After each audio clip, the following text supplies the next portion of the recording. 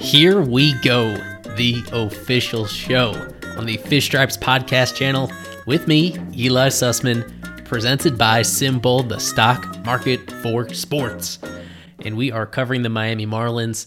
I had a big idea for this episode planned out where I was going to hype up the Marlins pitching staff that in a variety of ways is having unprecedented success through 50 games of this 2021 season. And then, the games themselves got in the way. Game number 50, a very interesting one, another hard-fought loss for the Marlins as they split their series against the Phillies.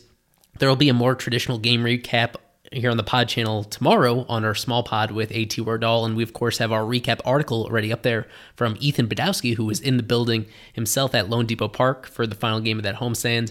But here I'm going to make sure to just run down a few really particular items from the game that stuck out to me that have some pretty serious ramifications. After the break, we're going to go into all the injury updates because there are quite a few to go through on the position player side for the Marlins as they prepare to head out for a 10-game road trip. And I think it's safe to say there are going to be some roster moves coming in the immediate future. I mean, there was a surprise roster move before this game. There's a lot to unpack with who is available for this team and how they all mesh together. And then finally, at the end of the show, we will get to an abbreviated segment on what I wanted to get into about this Marlins pitching staff, which has really done a lot to carry this team to this point in the season. Despite the outcome on here on Thursday that dropped them to 24 and 26, I mean, overall, this team is in a pretty decent place relative to what expectations were. The question is how much they can maintain it moving forward. Into this game against the Phillies, they end up losing 3-2 at home, splitting a 4-game series. As I'd mentioned a couple times on Fish Stripes, the Marlins had won 6 of their last 7 series against the Phillies. They had owned them.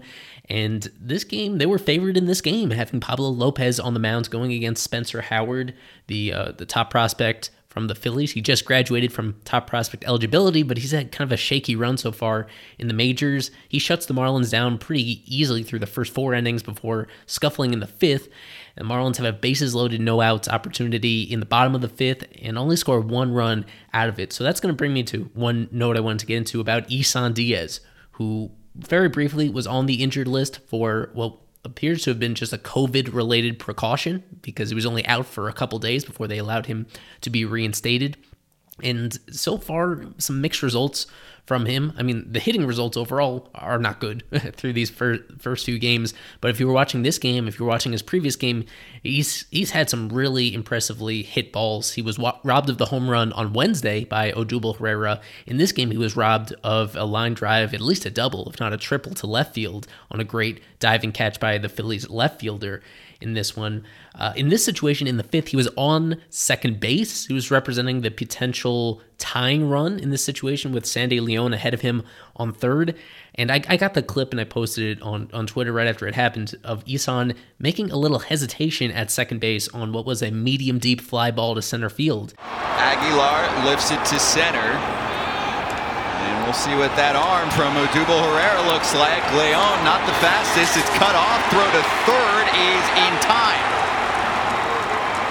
Run came across first. So the Marlins get 1, and that will sit down the side. Still, Ranger Suarez enters this game. Bases loaded, nobody out, and allows just a run. I don't know what was going on with him. If you hesitate there, generally as a base runner, that you would go back to the base after that. That tells you that in that situation, that you can't afford that kind of indecision in that situation already with, well, it was 1 out in the inning, and then the ball was caught in center field for the 2nd out, so 2 outs in that situation, right as the heart of the Marlins order was coming up too. Which is a very strange game because Jesus Aguilar was not in the starting lineup, but he was the pinch hitter here that hit that sacrifice fly that brought Leon home. A very interesting tactic to use him in the 5th inning, but that was a pretty important spot to do it. And so he's the one that gets that hit. Miguel Rojas is the next guy up, who is probably the the best hitter that was in the lineup for the Marlins on Thursday. That shows you, no offense to Mickey, but that shows you exactly what kind of talent deficit they're at right now, where Miguel Rojas was kind of the biggest threat at the plate that they had coming up next, and he doesn't have an opportunity to come up because Isan gets thrown out at third for the double play. Now, thankfully, Leon had just enough time to score so that the run counted, and that made it 2-1 with the Marlins trailing. So it would have been one of the really unacceptable bloopers of this Marlins season if he had gotten himself out before the run scored. But even so, that's just a really disappointing fundamental error. And that was one of really the difference in this game is the fundamentals for the Marlins. There was that Isan play right there, a couple other defensively plays by the Marlins that were sketchy. Adam Duvall, who has been so great defensively all year, any way you look at it, an elite defensive outfielder on pace for a Gold Glove, for whatever that means to you. In this game, there was that line drive into the right center field gap, and he made this awkward slide to cut in front of John Birdie that turned what should have been a single into a double, and it looks like the official scorer, he originally assigned Duvall an error there and then kind of changed his mind and awarded it a double, but that was still a very uncharacteristically over-aggressive play by Duvall, even though John Birdie was right there, and that costed them an extra base, even if it doesn't show up in the stat sheet. And the next place to jump ahead to is the ninth inning, where the Marlins in the eighth, they tied up. So I'll go to the eighth first, where they tied up down 2-1, facing hard-throwing Jose Alvarado, 100-mile-per-hour heat from the left side, but questionable control. He walks a couple guys in that inning to set up this opportunity for Corey Dickerson, and that's where Miguel Rojas, who was the runner on first base, gets picked off, and we've seen this too much for the Marlins this season.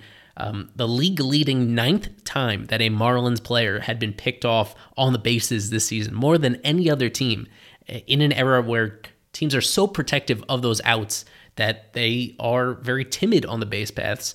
And while it's more fun, to take some chances, that in that situation, when he wasn't even the lead runner for the Marlins there, they had the potential tying run on second base in the form of Jose Devers. Just really disappointing from Rojas. That's the second time that he individually has been picked off this season, and that leads to the second out of the inning. And then a curious decision in the bottom of the eighth to take out Corey Dickerson for Garrett Cooper. Now, we know Cooper had an incredible homestand. He is playing his best ball of the season, one of the hottest streaks of his whole Marlins career, and he delivers what was a game-tying RBI single. Cooper on the ground through the right side. Devers rounding third, and he will score and tie the game at 2. Garrett Cooper off the bench comes through for the Marlins. You look at his numbers now, hitting .264 this year with a .777 OPS, and that doesn't sound like much, but keep in mind, offense in baseball is way down this year compared to any other recent year, and we'll get into that in the final segment of the show. And the dreadful start that Cooper was off to through more than an entire month of the season, he was awful, and there were legitimate concerns about what to do with him. The fact that he has rebounded so quickly in a matter of just a few weeks, and particularly over this past week, it's great. And it's great because he also entered this game as one of the guys with injury concerns. He had been resting for most of the last 2 games due to oblique tightness, which really scares you, because if that turns into an oblique strain, then all of a sudden you have no idea when you're going to get him back. But thankfully, he was good enough to hit. He was good enough to play in right field in the 9th inning. That bodes very well for this upcoming road trip, that he'll be a regular in the lineup. And as we're going to get to, he should have some pretty regular playing time as we move forward. And so they tied up in the 8th inning despite Miggy's blunder there, and Miggy hurts his finger, as we'll get into after the break, where he hurts his finger trying to slide back to first base. So in the 9th, tie game, they bring in Yimi Garcia. That's the typical move when it's tied and you're the home team. There won't be a save situation at any point. Yimi starts the game allowing a long fly ball to right field, and as I hinted at, Garrett Cooper is out there. He's played a lot of right field this season, and he has not looked good out there, particularly plays near the wall. That's exactly what happened here. Deep fly ball that ends up, I think, just grazing the bottom of the wall it was a catchable play. I'd love to see, the stat cast on that in terms of what the catch probability was for an average right fielder in that situation. He didn't get a great jump. He made kind of a half-ass attempt at trying to reach up and get it, but it wasn't particularly close, and he ends up landing off balance, so that allows, Odubel Herrera to turn it into a triple, a lead-off triple. It's one thing to not catch the ball, but to play it kind of recklessly after that for Herrera to get to third in a tie game, that was disappointing by Cooper. Again, kind of grading on a curve because he was managing this oblique tightness. But still, that extra base proved so costly because they end up allowing that run to score. Yimi gets the first out of that inning, strands Herrera at third for the time being. Then he issued a walk to Matt Joyce on a borderline pitch, and then Ronald Torreyes hits a ground ball right back to Yimi on the mound. Herrera gets too far off of third base, from my perspective, at least 15 feet, 20 feet off of third base by the time Yimi has the ball and has a chance to look at him. But Yimi pretty convincingly goes to second base immediately. He doesn't seem to make much of a enter his thought process that Herrera, who represents the potential winning run, is important to get there. So he turns to second. The throw was pretty accurate to second, but because he kind of rushed through it so much, he doesn't look Herrera back to third base. He doesn't pump fake. He doesn't hold Herrera, even though Herrera is kind of the one runner that really matters here. So they go to second. Isan fields it there. Not the quickest exchange from Isan at second base, and throws to first, and Torreyes beats it by about half a step. It was a close play, close enough that they reviewed it, but pretty clear upon the review. It was maybe even less than half a step. It was not quite a bang-bang play, but very, very close. And unfortunately, that made the difference, is that I guess if Yimi makes a perfect throw to second base, if everything is perfect on the turn, maybe you get that double play. But the two outs in that situation probably aren't as valuable as getting that runner glancing off of third base, because Herrera was far enough off, in my opinion, that they had him stuck. They would have been able to get him out for that second out of the inning and at least ensure that all Yimi needed was to retire one more to get out of the jam. Instead, that run scores. Yimi ends up taking the loss, and they don't rally in the bottom of the ninth. Anything else about this game to get into? Yeah, so it's a one-run loss for the Marlins. They're now 4-10 this year in one-run games. We keep talking about that run differential perhaps being the sign of something slightly better to come. And now that there you have a plus 15 run differential, I think it's still the highest in the National League East, but I mean, whatever. It's not really the story of the season so far. The story of the year is, these close games that keep getting away. If they just split these one-run games, go 7-7, then right now they would be 27 and 27 and 23. I mean, they would be essentially tied for first place in the division right now if they had simply an average record in those one-run games. But this one was even more disappointing than most of those losses because it did come down to those fundamentals on the bases, defensively, ugly. And they're playing a Phillies team that was very shorthanded as well. I mean, we're about to get into the injuries that the Marlins are dealing with, but the Phillies, exact same caliber of players that they're missing, if not worse, honestly. It might be just as bad for the Phillies as it is for the Marlins right now. So the game's kind of a toss-up. When you have a great starting pitching performance by Pablo, we'll finish on that with this game, that Pablo was great. He made one mistake to Rhys Hoskins. It was almost a mirror version of what we saw from Sandy on Tuesday. And it was the same guy, too. It was Rhys Hoskins that had that 2-run home run against Sandy that ends up determining that game that the Marlins lost 2-0. So Sandy went 8 innings in his game. Pablo only goes 7, an efficient 7 innings. A lot of good stuff. It had somewhat of the feel of just beating up on a compromised Phillies lineup. I mean, this Phillies lineup was not good. They had one guy in there that you were really scared of, who was Rhys Hoskins. You go through the rest of the list. Odubel Herrera, he's been pretty good lately, but just does not have the same upside or consistent track record for sure prior to these past few weeks. Matt Joyce is over the hill. Alec Boehm has been a disaster this year, despite showing so much promise as a rookie. You're not really that afraid of Brad Miller, especially if you have a great changeup the way that Pablo does. So he did fine. He doesn't get tagged with the loss because of Cooper's hit, but once again, he does not get a winning decision either because of this overall lack of run support. He is right there near the bottom of the league in run support that he receives. We have an article up from Nicole Cahill on Pablo kind of breaking down the adjustments he's made the last couple of years to turn into one of the really great starting pitchers in baseball. Bottom line, that's not hyperbole. And unfortunately, it just doesn't line up very well with his teammates. So frustrating way to wrap up the homestand right there. Here at Fish Stripes, we are proudly partnered with SimBull. You know that, the stock market for sports. SimBull allows you to trade sports teams like stocks and earn cash payouts when your teams win.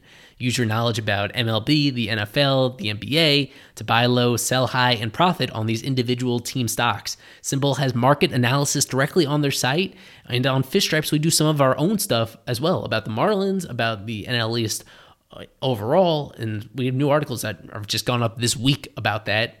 So that helps you get comfortable with the platform really quickly and make the best decisions. Join more than 2,000 early adopters who have already started to invest. Their website, simbull.app, www.simbull.app. That's where you create a free account. When you make that first deposit, use the promo code FISHSTRIPES, all one word, FISHSTRIPES, and you'll get a $10 bonus. The current Sim Marlin share price is $30.21. So go to simbull.app, promo code FISHSTRIPES, and get that $10 deposit bonus to help build your portfolio. Invest in what you know, invest in sports.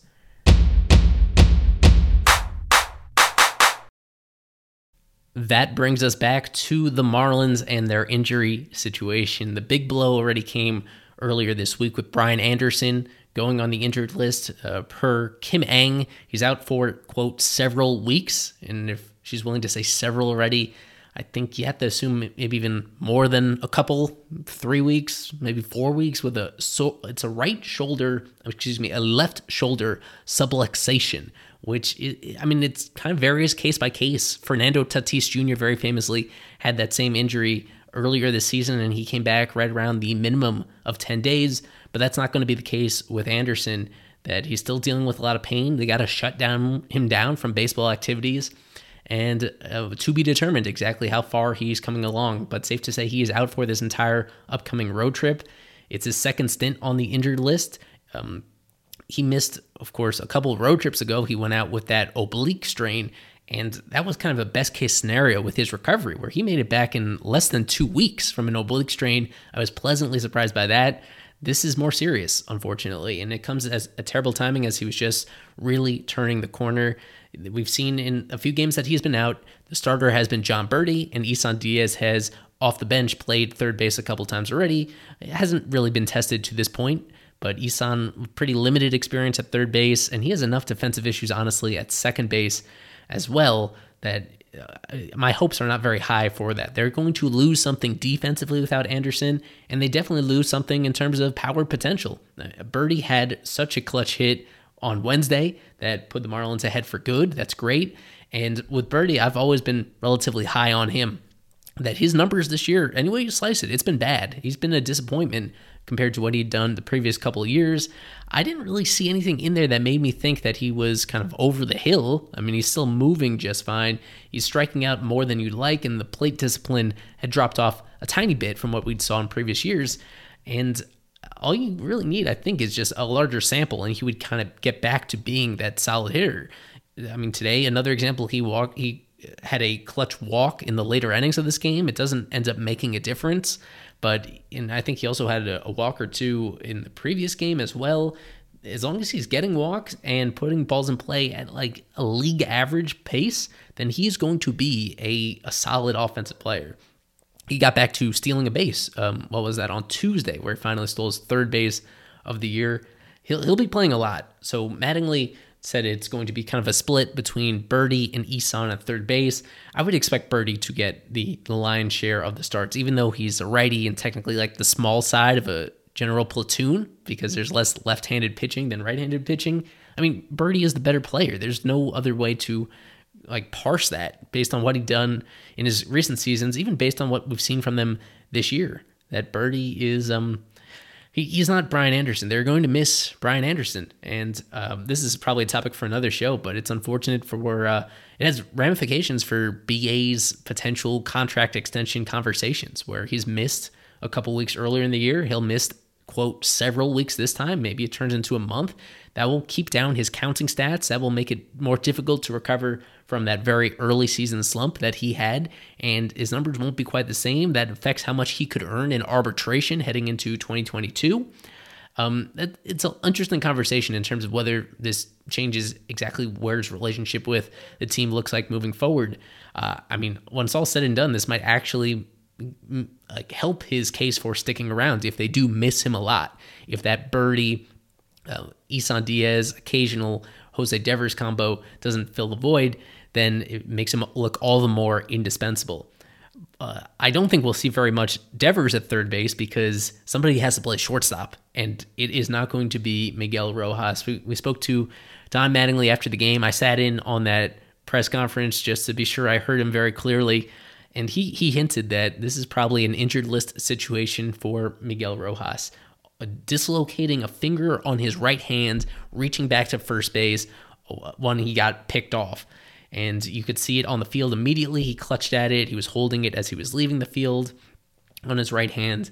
Really unfortunate. It's going to be the third straight season that Miggy Rose spent some time on the injured list. In 2019, I think he had that hamstring injury.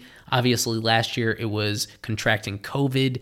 And now this year, this dislocated finger that was popped back into place, but the soreness is an issue, potential swelling is an issue. So it will take at least another day to confirm exactly where he's at with that. Unfortunately, that's the way it's heading, is that he'll probably need to go on the IL because they need another bat on this roster.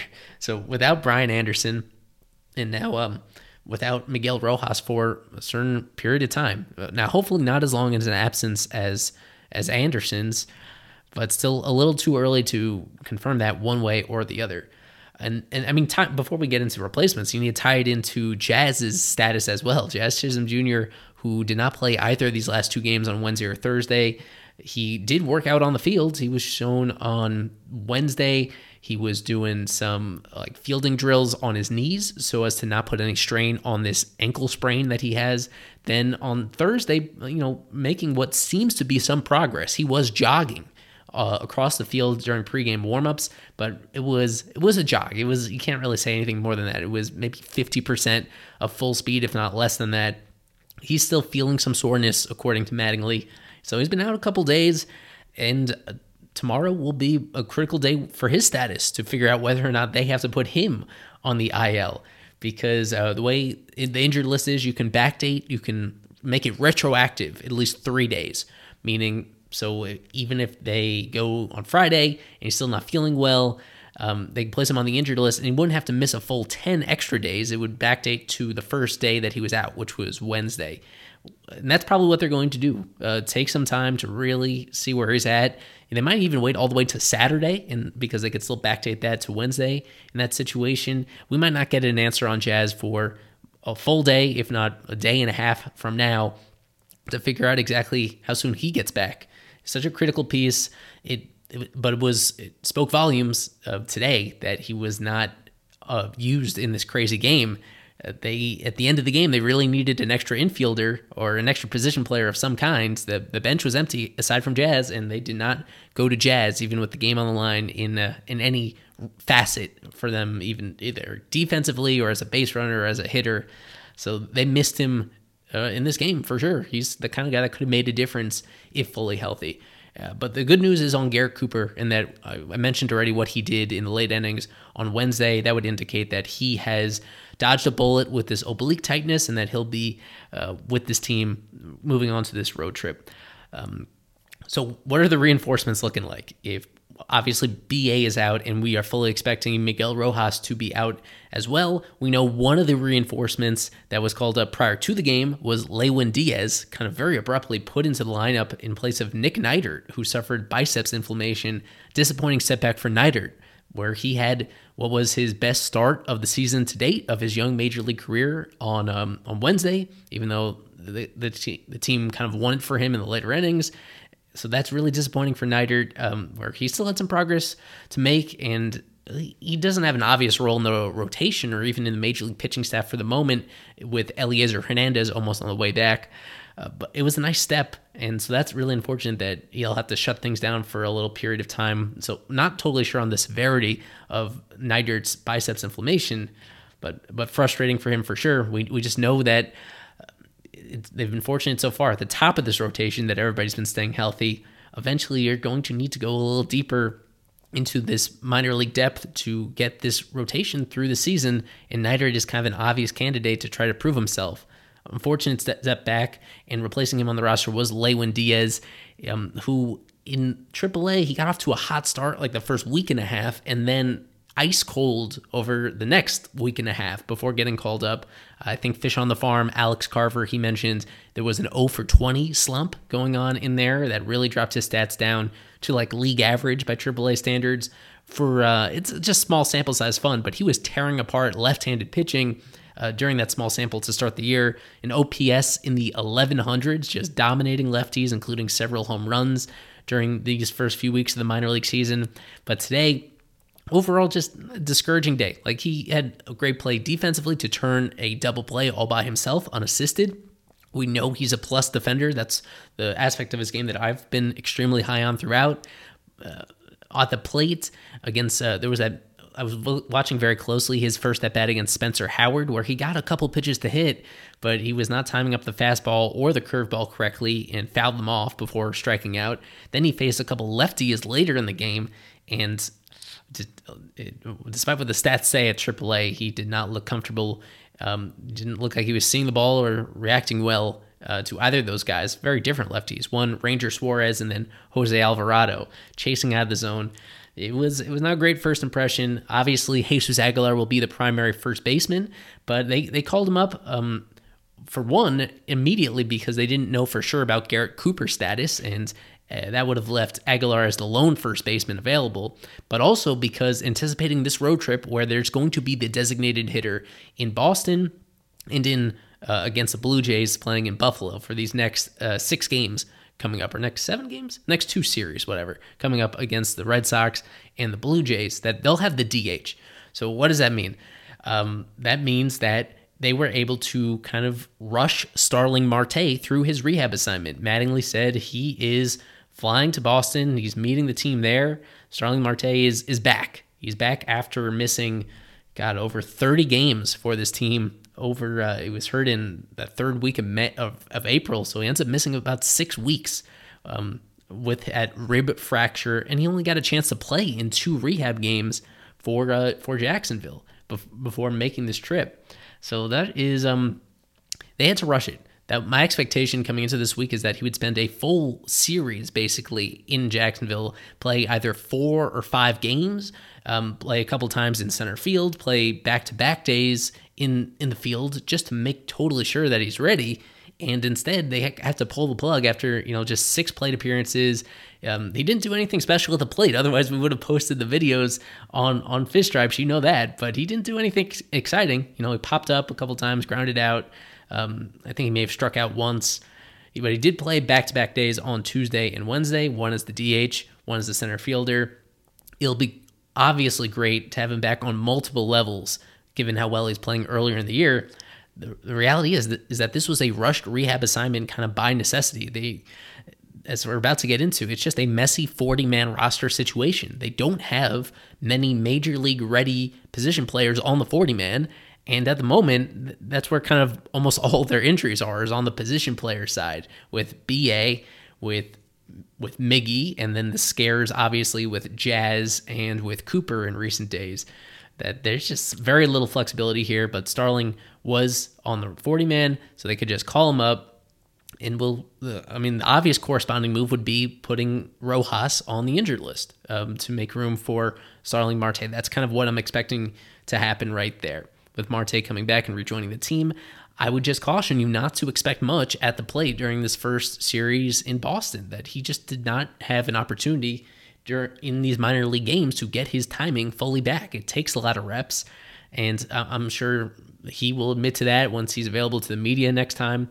Someone that we're excited about It's just he's not going to be a savior really for this offense that had a rough series against the Phillies. Even though they split the series, this offense really held them back, both with some of those fundamental issues I mentioned earlier, but more importantly with the simple lack of pop in this lineup right now. It's Cooper, and I guess when Jesus Aguilar goes on the road, he kind of reaches a higher plane of existence and starts mashing again.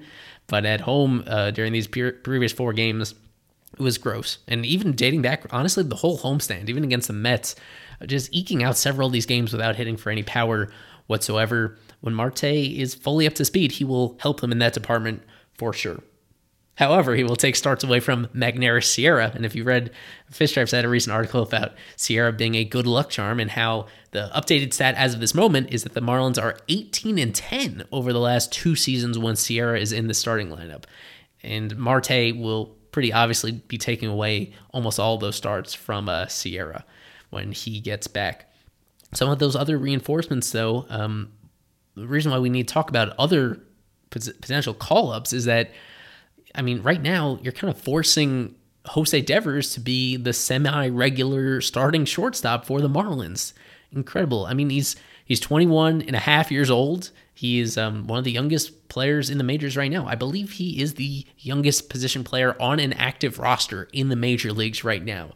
He's not like it's not a total fluke. I mean, this guy is, by most evaluators' opinions, he's a top 15 prospect in the Marlins system, although Fangraphs has been lower on him than those other outlets. We've seen his defense. It's very good. We've seen his base running. It's great. I mean, as a sprinter, he's already one of the faster guys on the team, in kind of in the same ballpark as Birdie and as Sierra. That's an important aspect. He had some nice moments during this series for sure against the Phillies. On Wednesday, he became the youngest Marlins position player to have a multi-hit game since Giancarlo Stanton, the guy he was traded for in 2017. So that's an amazing bit of trivia right there. Getting those hits, drawing a key walk on Thursday as well.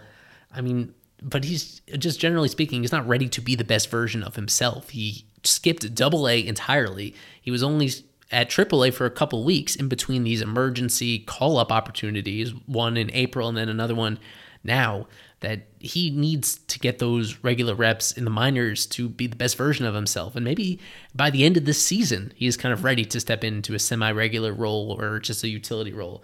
But in the meantime, this is not really smart handling of him. It's kind of by necessity. I would prefer to not have him in the majors right now.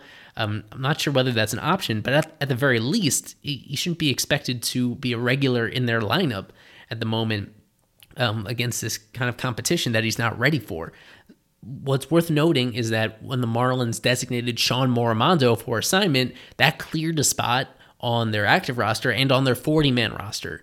And next week, we're expecting Eliezer Hernandez to get back from the injured list, but I don't know if they can wait that long before filling that spot. In the meantime, you need to make sure that you have some semblance of a lineup to make up for these losses that they've had, and someone that, whether it's replacing Devers or just an additional position player to put on the roster for these next few days. And that's really all you can do. You just need to play this a day at a time. You can't really plan that far ahead.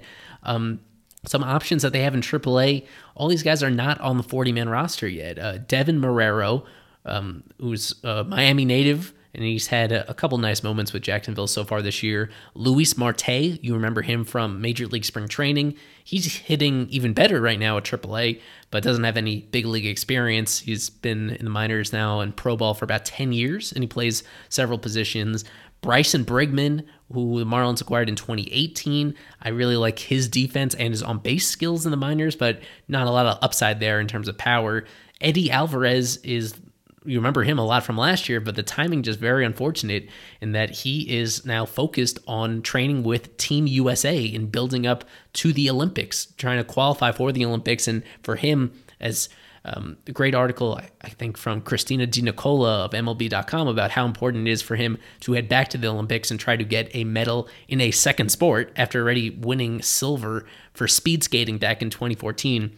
It's an awesome story, and he considered that a higher priority than trying to get back to the big leagues. I can't blame him, but it's just crazy how this has worked out, where he would be the obvious guy here to get on the 40-man, select his contract, and call him up in this situation. I think Eddie Alvarez would be in Boston on Friday and on the roster as the Marlins a part-time shortstop or an utility guy, if not for the fact that this is coinciding with this wacky delayed Olympic year and that Alvarez is training with that team. So crazy how that works out.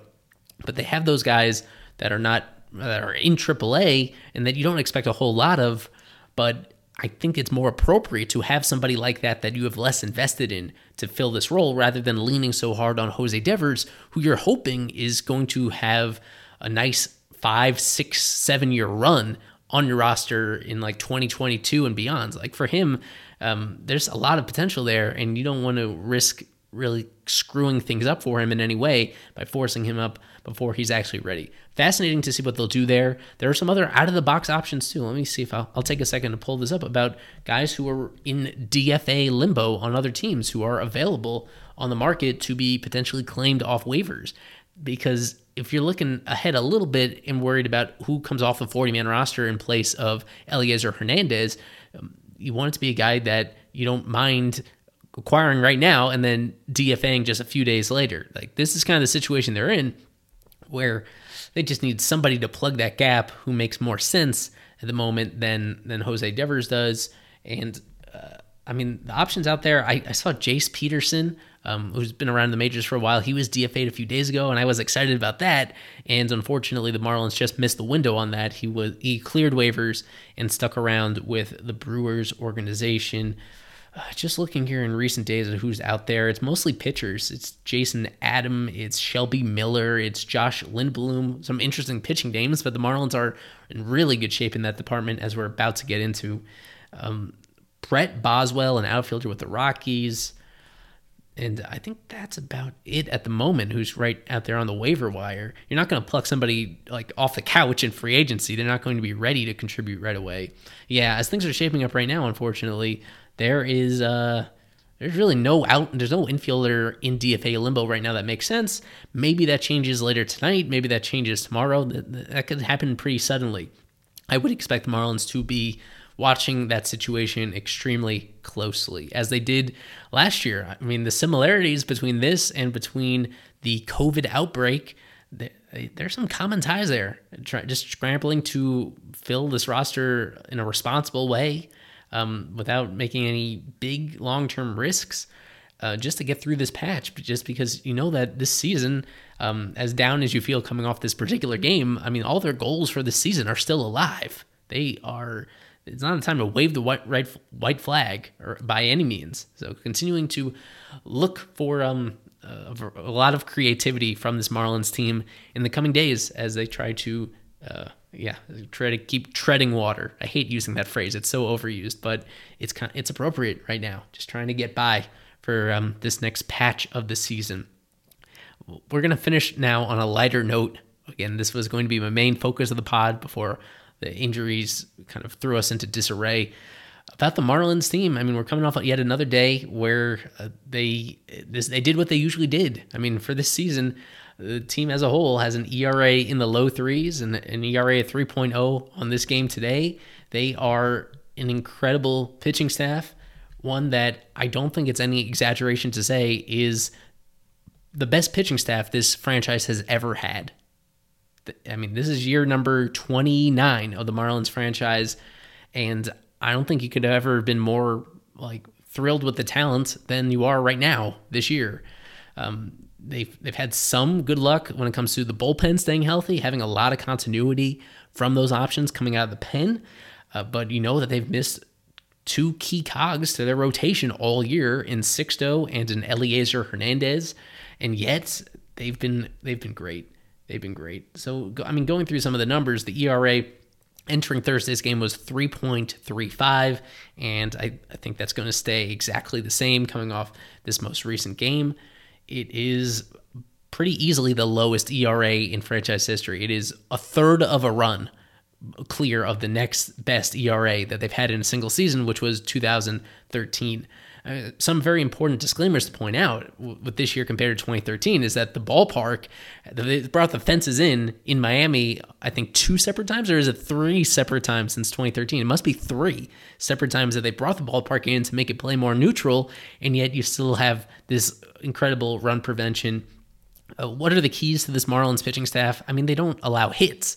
Now, some of that is a reflection of this good defense that we've seen the team play, but a lot of it is guys simply missing more bats than we're used to seeing. The strikeout rate of this Marlins pitching staff is 23.6%.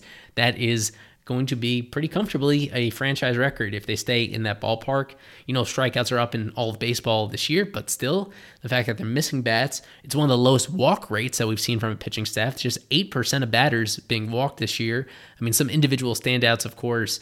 Richard Bleier has not walked a batter all season. John Curtis has only walked one guy. And so even when they allow home runs, it just is not as hurtful as you'd usually expect because those runners aren't on in the first place. Even if you look at just adjusted numbers, when you take into account all the silliness this year, that run scoring in baseball is down for a lot of, pretty much for a variety of reasons. But even if you adjust it to the rest of the league, the Marlins are about 10% better than league average, according to ERA minus on Fangraphs, and they've never been that low. I mean, the best is 95 ERA minus during the World Series champion 1997 season that they were in that position. So this is like by a substantial gap. They are doing better at preventing runs relative to the league average than ever before. I mean, the top 3 in this rotation has been even better than advertised between Sandy and between Pablo and Trevor. I mean, Trevor, most of all, he was the one that you wanted to keep your expectations in check, this being his first full season, and he's been incredible. As I mentioned, Sandy and Pablo just this week is the latest reminder that even when they're not totally on top of their game in terms of missing bats, that they still can be so efficient for you. They give length in their games.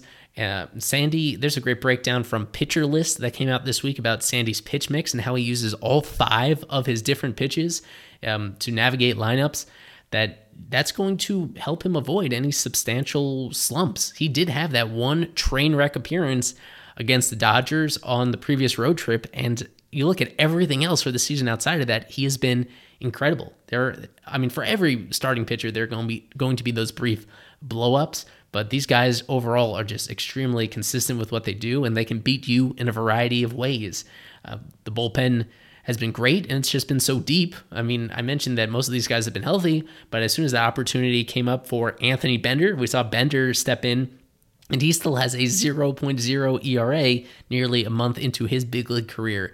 The kind of stuff in this bullpen is better than most other Marlins teams that we've seen in terms of guys like Bender and Zach Pop, who have so much velocity and movement on their pitches that you get a great combination of swings and misses and called strikes from those guys. And they're not even, at the top of the hierarchy, I mean, they're not even Gimme Garcia and Anthony Bass. They had been perfect, those 2 guys. And yet I think you shouldn't take them for granted either. I mean, this is for a Marlins team that historically has had a lot of trouble finding, steady options at the back end of their bullpen, that they're, all things considered, in decent shape in that territory this year. I mean, just moving forward, I think they can keep it up. We're through 50 games. It's not even a full third of the season yet, but they have those reinforcements on the way. They have Eliezer Hernandez making one final rehab start, presumably, before rejoining the team at the end of this upcoming road trip. Sixto Sanchez finally this week, his first bullpen session. We are just awaiting some clarity as to how that session went. And I mean, from there, you'll be seeing him in live batting practice pretty soon. When he gets called up, that's going to be a story for another episode. I think we will be waiting longer than you would expect to actually see him on the Major League roster, but he is coming eventually. He will be on the Major League rotation eventually for a substantial portion of the season. I assure you that.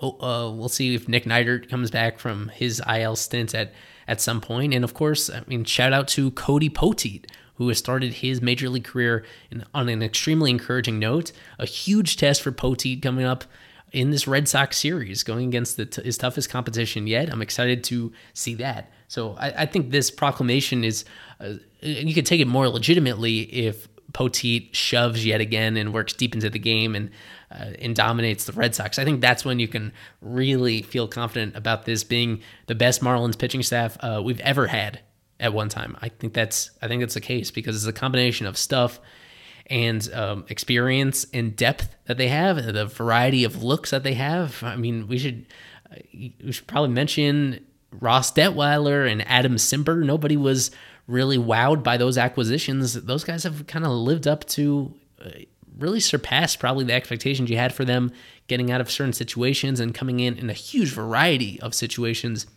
as well.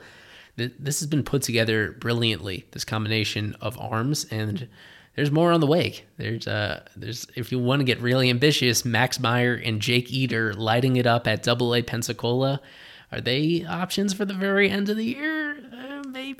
Maybe. I mean, what they're doing is fantastic. That's been the strength of this team. That's why even if the bottom falls out during this road trip, even if it becomes clear at some point in the near future that this is not going to be a contending team, this is going to be a fun team to watch the rest of the way, because almost every single day you love the starting option that they have on the mound, and they just have such a variety of guys out of the bullpen that can keep things close. That's why this kind of just circles back to that run differential conversation, that the reason why this team plays so many of these close games. They're not winning as many as you'd like. There's always hope. There's always hope because of the caliber of arms that they have and how these arms are being managed, how consistent they're being as well. It's been, even for us that had high expectations for what these guys could do, it's kind of surpassed those expectations, and it's been fun to watch. Small pod coming up for you on Friday morning with AT Wardall, and of course we have all our coverage on fishstripes.com. Live stream previewing the Red Sox series on a late Friday afternoon, 1 hour prior to first pitch. Please join us on Twitter, YouTube, or Twitch. We'll have even more updates, exactly about Starling Marte's return, about Miguel Rojas' injury. Just before we're signing out here, we do have some clarification from Craig Mish that, Miggy is indeed going to go on the injured list, it looks like. And the injury is, quote, concerning, but it will take a further diagnosis about Miguel Rojas' status before, determining next steps. So that's unfortunate, and it's going to be fascinating to see how they fill that hole, both in the immediate term and in the long term.